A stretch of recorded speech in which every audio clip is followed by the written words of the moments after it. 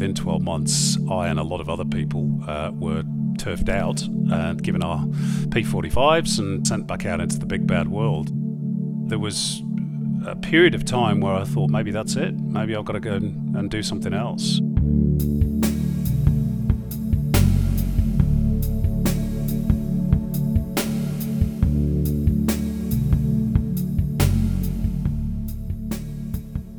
On this week's episode of The Risk Equation, I had the pleasure of speaking with Simon Hill, Australia's premier soccer commentator and touted as the voice of Australian football. Simon has worked as a commentator for more than 30 years, calling World Cups, Champions Leagues, A-League Grand Finals and Ashes series. He's regarded as the best in the business. Simon's journalism career kicked off back in 1991, and the challenges he's faced along the way have often left him in a dire position, out of work, without guarantees of employment. Simon's career has been peppered with misfortune, just the same as everyone's has. But despite these setbacks, Simon was able to reach the pinnacle of his career at this historic moment in 2005. Here's Aloisi for a place in the World Cup. For us. He scored! Australia have done it! Before we get there though, as it is for many journeys to excellence, we're starting with Simon's greatest failure.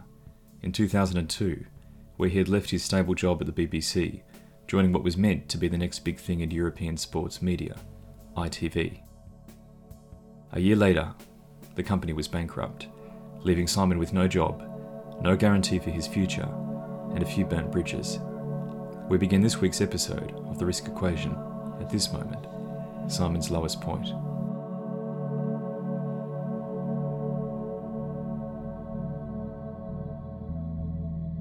I went to the ITV Sport channel, which was in 2001. I was actually headhunted by ITV to leave the BBC, which I did, and thought I was going to be there for many, many years, and the channel went bust. Didn't have a very good business plan, so within 12 months, I and a lot of other people were turfed out and given our P45s and sent back out into the big bad world.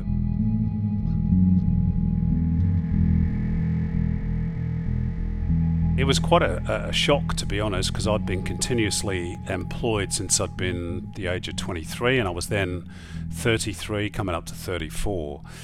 There was a period of time where I thought, maybe that's it. Maybe I've got to go and do something else. I was determined that I wasn't quite finished with sports and broadcasting and football in particular, so I started freelancing for a while. I'd built up, in the space of about 6 months, through my networks really and my contacts, quite a decent portfolio of work. And then it was thanks to another contact, a guy who I used to work with at the BBC, who'd emigrated to Australia many years previously, that I ended up coming over here.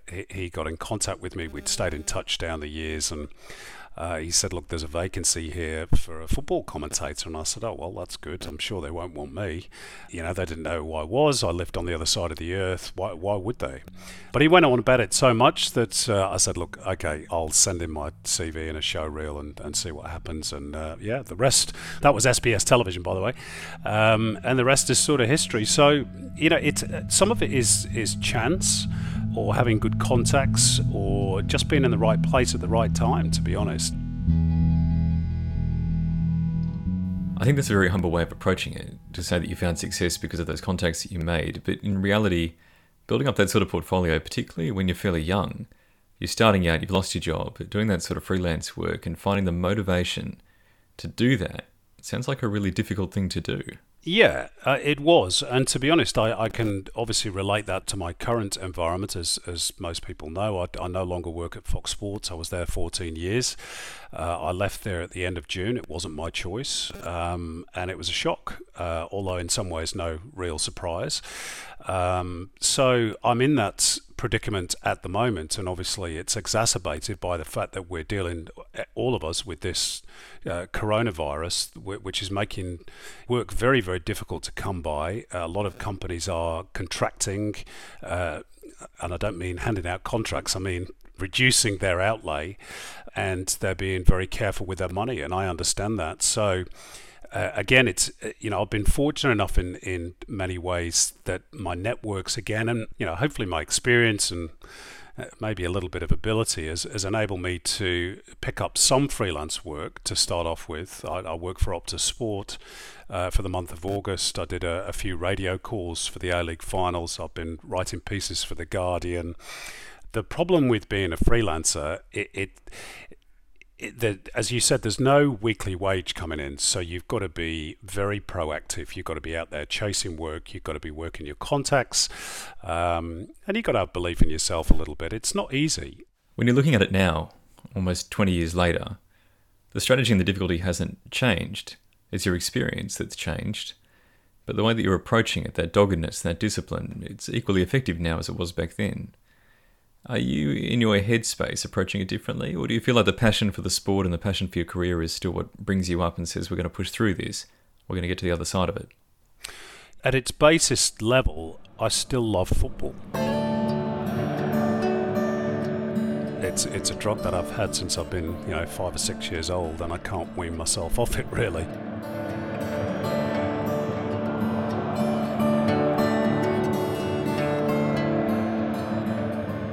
I still have that desire to work in the game because I love it. I'm very passionate about it. It's not just a job to me, it's who I am. So I don't want to give that up, and I'll always be involved in some shape or form, even if it's only as a fan, going watching my team. And look, the difficulty that I have at the moment, whilst you're right that I've got a whole truckload of experience in various genres and with a lot of different employers, I'm also 52. And the TV industry is, in particular, a young person's game these days. 20 years ago, I was still, in many ways, up and coming, still relatively young, trying to make my mark. Now I've sort of done that.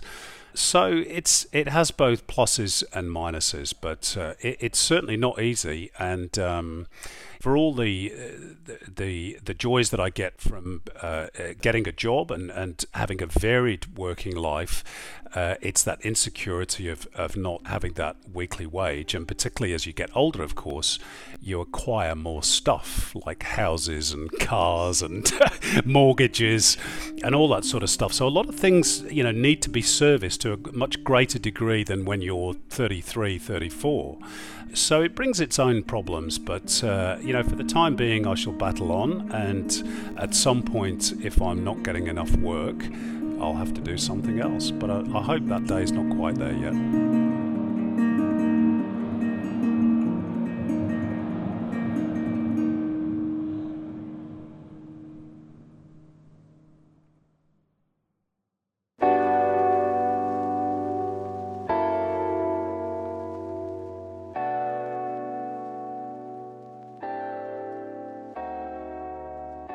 Hi everyone, thanks so much for listening. I just wanted to let you know that today's episode of The Risk Equation is sponsored by AltDrop Coffee. A big thanks to Nick from AltDrop for supporting the show and working alongside us. We were really excited when they first got in touch. They're an up-and-coming brand just like us at The Risk Equation, so we're really keen to work together and partner up. AltDrop is an online coffee marketplace born out of the love of Melbourne's boutique coffee scene. And AltDrop is aiming to offer an online platform that connects coffee lovers to Melbourne's best local roasters, all under the same roof, delivered conveniently to your door. Their aim is to make specialty coffee accessible to you anywhere, regardless of where you live, so that if you're looking for a Melbourne coffee, you can find one. In fact, one of my favourite brands that they stock, which I haven't been able to find almost anywhere else, is Padre. And that's a local Melbourne, East Brunswick coffee store that has now opened up a roastery in Noosa. And so between Queensland and Melbourne, with AltDrop, I can get access to Padre's services regardless of where I am. So if you're keen on trying coffee from home that's well-priced, sustainable, and is supporting small Australian brands, essentially just doing all the things that we support here at The Risk Equation, then AltDrop is the place to get started and source everything you need. Nick and the guys over there have put together a code that you can use that helps support the show and gives you 10% off your first purchase, and that code is RISK, like the name of the podcast, The Risk Equation. Thanks again for listening to this week's episode. We're still new to this sponsorship thing, so if there's a way you all think we can do it in a more engaging way, then please let us know. But now, back to this week's conversation.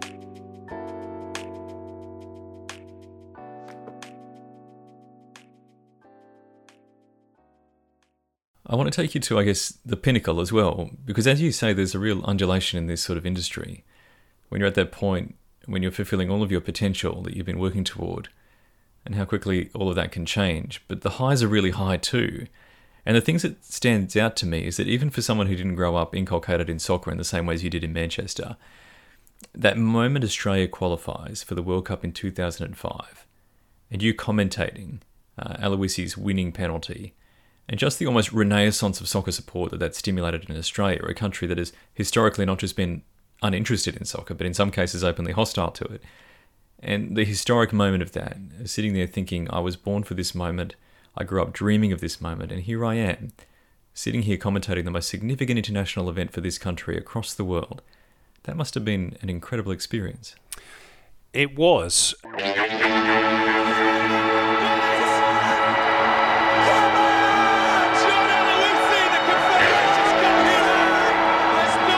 World Cups, Asian Cups, Grand Finals, all those big occasions, and I've been very, very fortunate to have commentated an awful lot of them. Goalkeeper's come, hasn't got there. Harry Kewell, and the poked home by Tim Cahill. Australia have done it. There were times throughout that journey, and that was one of them, the Uruguay game and the World Cup in Germany the year after, where you do take a moment to sort of look around you and go, wow.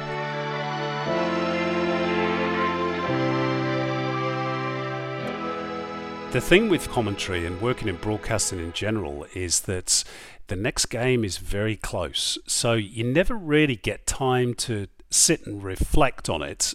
The one thing that's been good about leaving Fox and having this little break is that it has actually allowed me a little bit of time to look back on some of those moments and think, I played a part in that, which even if it's only a small part as a broadcaster, and it was fantastic. All those experiences were terrific. And again, it takes you in so many different directions, this job. I remember being in Kyrgyzstan in the middle of nowhere, Central Asia.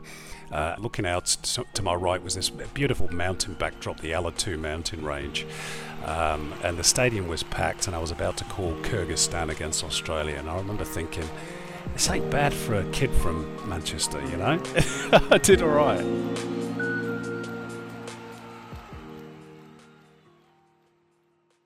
I'm also interested as well in the headspace that you get into when you're commentating some of those massive events. Is it just that you're that boy who grew up loving soccer, so you put on that hat and now you're going to talk about the game that you love? Or is there a sense of the magnitude of those moments, of the number of people who are listening? How do you navigate that?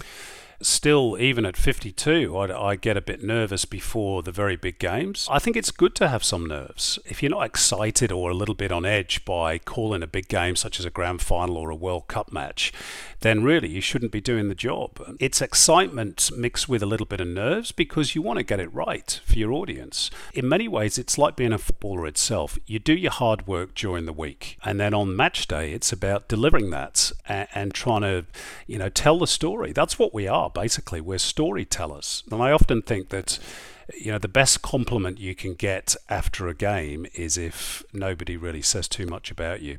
I love that you talked about anxiety as being a potentially positive thing, because I know that it's become very common now to think of it as something that's going to be completely detrimental to you and to try and limit it, to mitigate it. When we talk about work-life balance, a lot of the time we talk about it in that context. Certainly in surgery, a lot of the conversation about mental health and how people approach what they do doesn't take into account always the value in caring enough about something that you're concerned about the potential for a poor outcome and having that have a physical response in you. Because if you care enough about something to focus on it to that point where you're physically concerned about the potential for a poor outcome, it means that you're going to take it seriously to the point that you're going to do your best. And there's obviously a curve there where it can become counterproductive if you fall too far in one direction. But if you're not taking it seriously enough that you care, you're being too blasé to do the job. It's about finding that balance. And do you feel that came naturally to you? That when you stood in the booth for the first time, that sort of feeling of how to deal with that came intrinsically, or did it come with experience? Yeah, a lot of that came with experience.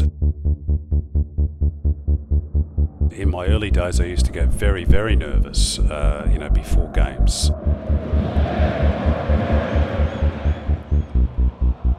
You're trying to build your career, your reputation, and you don't want to stuff it up.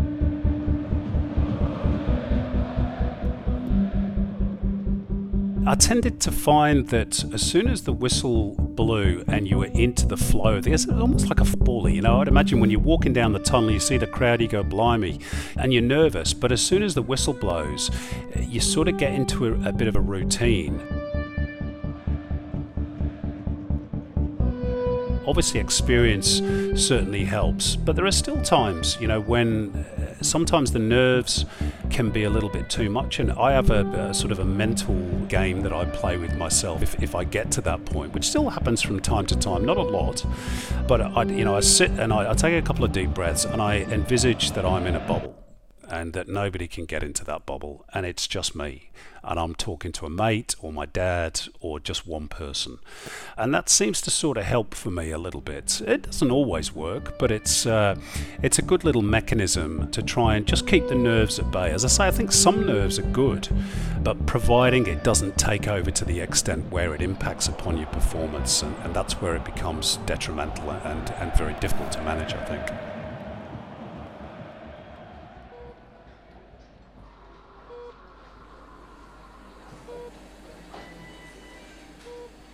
I know exactly what you're talking about with flow, because when you're operating, you can sometimes get to the end of a 6-hour case and just not realise that time has passed.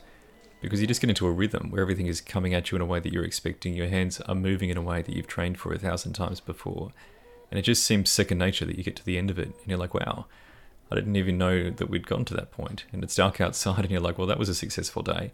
But it doesn't affect you in the moment to moment, you just get into that state. And I remember we were talking to Sam Fricker, an Olympic diver. He's 18 years old. And he was talking about the way that he steps onto the board and the motions that he goes through. And sometimes he just feels he's already done the dive before he's even done it. Because he gets to the end of it and it's like deja vu. He's worked through it so many times that the motion is so natural that he doesn't even have to think about it anymore. And it's fascinating to me that in professional commentary, you're describing a very similar phenomenon.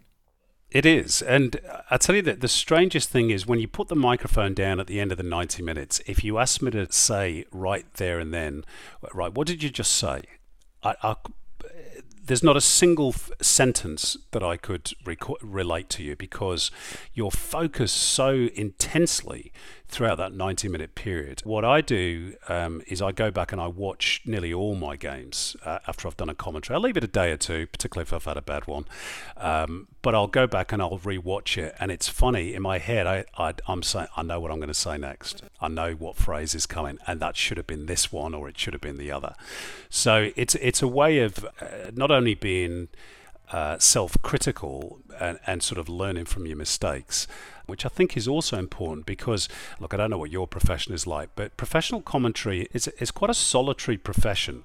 There's no boss that comes to you every single week and says, right, let's go through your call over the last 90 minutes. When you get to the level that I'm at, it's almost sort of expected that you know what you're doing. So you have to self-analyze a lot of the time. And plus, there's not a lot of people who do this job. And people think it's very straightforward. It's not. It's very niche.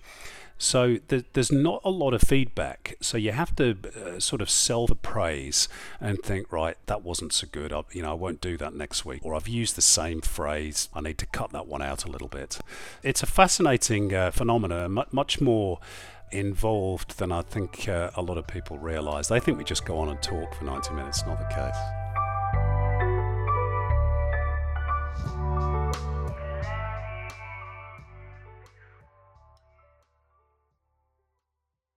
I'm fascinated by the change in the industry since the development of social media as well. Because thinking about this now in terms of the 20 years you've talked about between 2002 and now, that's a radical change in the way that fans interact with sport. It's almost unrecognisable between those two periods in time. And I'm curious as to how that has changed the way that you've approached the job and approached analysing what you do and the way you've interacted with the fan base. I was not a big fan of social media, I have to say, up until recently. I think it can be a very detrimental media in some ways because the loudest voices are normally the most negative ones, and you cop a lot of stick.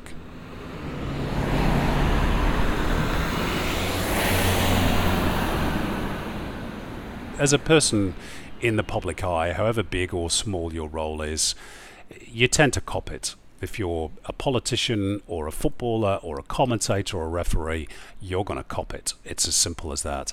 And you have to have a pretty thick skin and a pretty strong mental attitude to be able to deal with that. And not everybody can. And I have to admit, at times, I've found it very, very difficult. And of course, the moment you bite back on social media and maybe correct a mistruth is to open the door to even more abuse.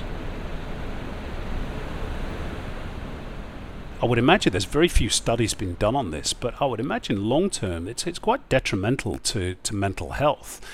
And I'm not sure employers are fully cognizant of this fact. They love social media, of course, because it amplifies and promotes their product. And I get that, and we are conduits for that. But we don't always get an awful lot of help or support when dealing with abuse on social media. And let me tell you, in recent years, that has started to bleed over into real life as well. You'll get the odd one who will think it's well within his rights to come up and have a crack at you in the street when you're walking your dog or, going to the shops. So it can be pretty difficult to deal with. And it's not something you train for. I didn't want to be a star. I didn't want to be a media personality. I just wanted to work in the game that I loved. Now, some of the stuff that's come with that has been very nice, but I wouldn't say that I'm 100% at ease with it. Never have been, really. I think the social media companies who make potloads of money out of all of our use of this wonderful tool, I think they have much more of a responsibility. And I think if you're going to have one of these social media profiles and spout stuff into the great ether out there, you've got to have your real name on there. And you've got to have the place that you work as well. We all do. We have to take responsibility for our words.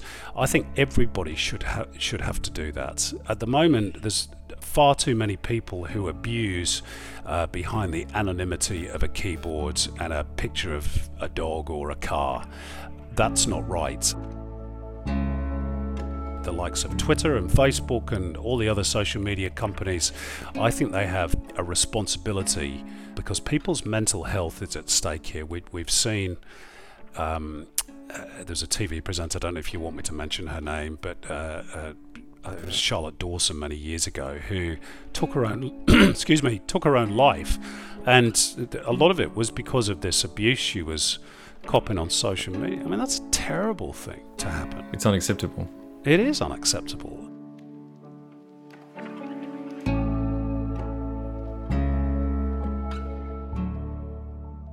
I have such a sympathy and an empathy for people who work in those sorts of industries, where every single thing that you've done is in public view, and you're having a bad day and the words come out wrong. There's 1,000 people or 10,000 people who are there to say something about it. That's a heavy burden to carry.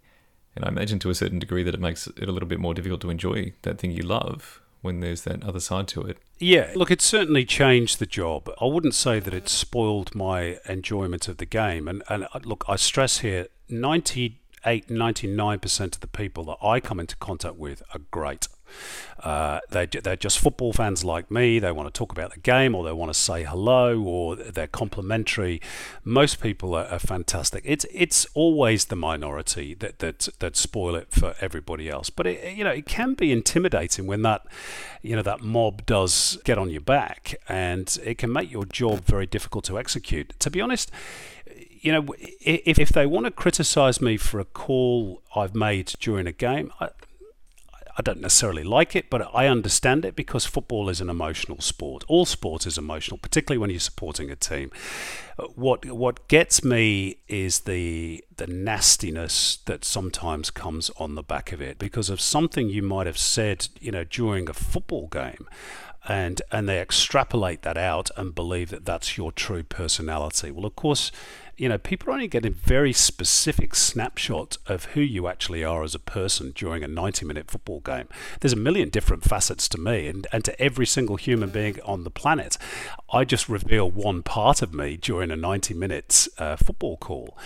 but there's that nastiness, and that's, as I say, that's when I tend to get the block button out, or I would have no qualms in taking it even further, because I think people have a responsibility. These are very emotive subjects, and particularly in the world we live in, you have to be very careful with words, very careful. People have to take responsibility for their words. Well, I think if anyone was ever to doubt your principles or your character or your commitment to the love of the game, they would just have to look at that picture behind you on the wall to know that this is a deep and abiding love. Do you know what that picture is? Manchester City, winning back in the day. That's right, winning the FA Cup. And I think if anyone's gotten to your level of the sport and still has those memories up on their wall, they're as true in heart to the sport as anyone ever could be.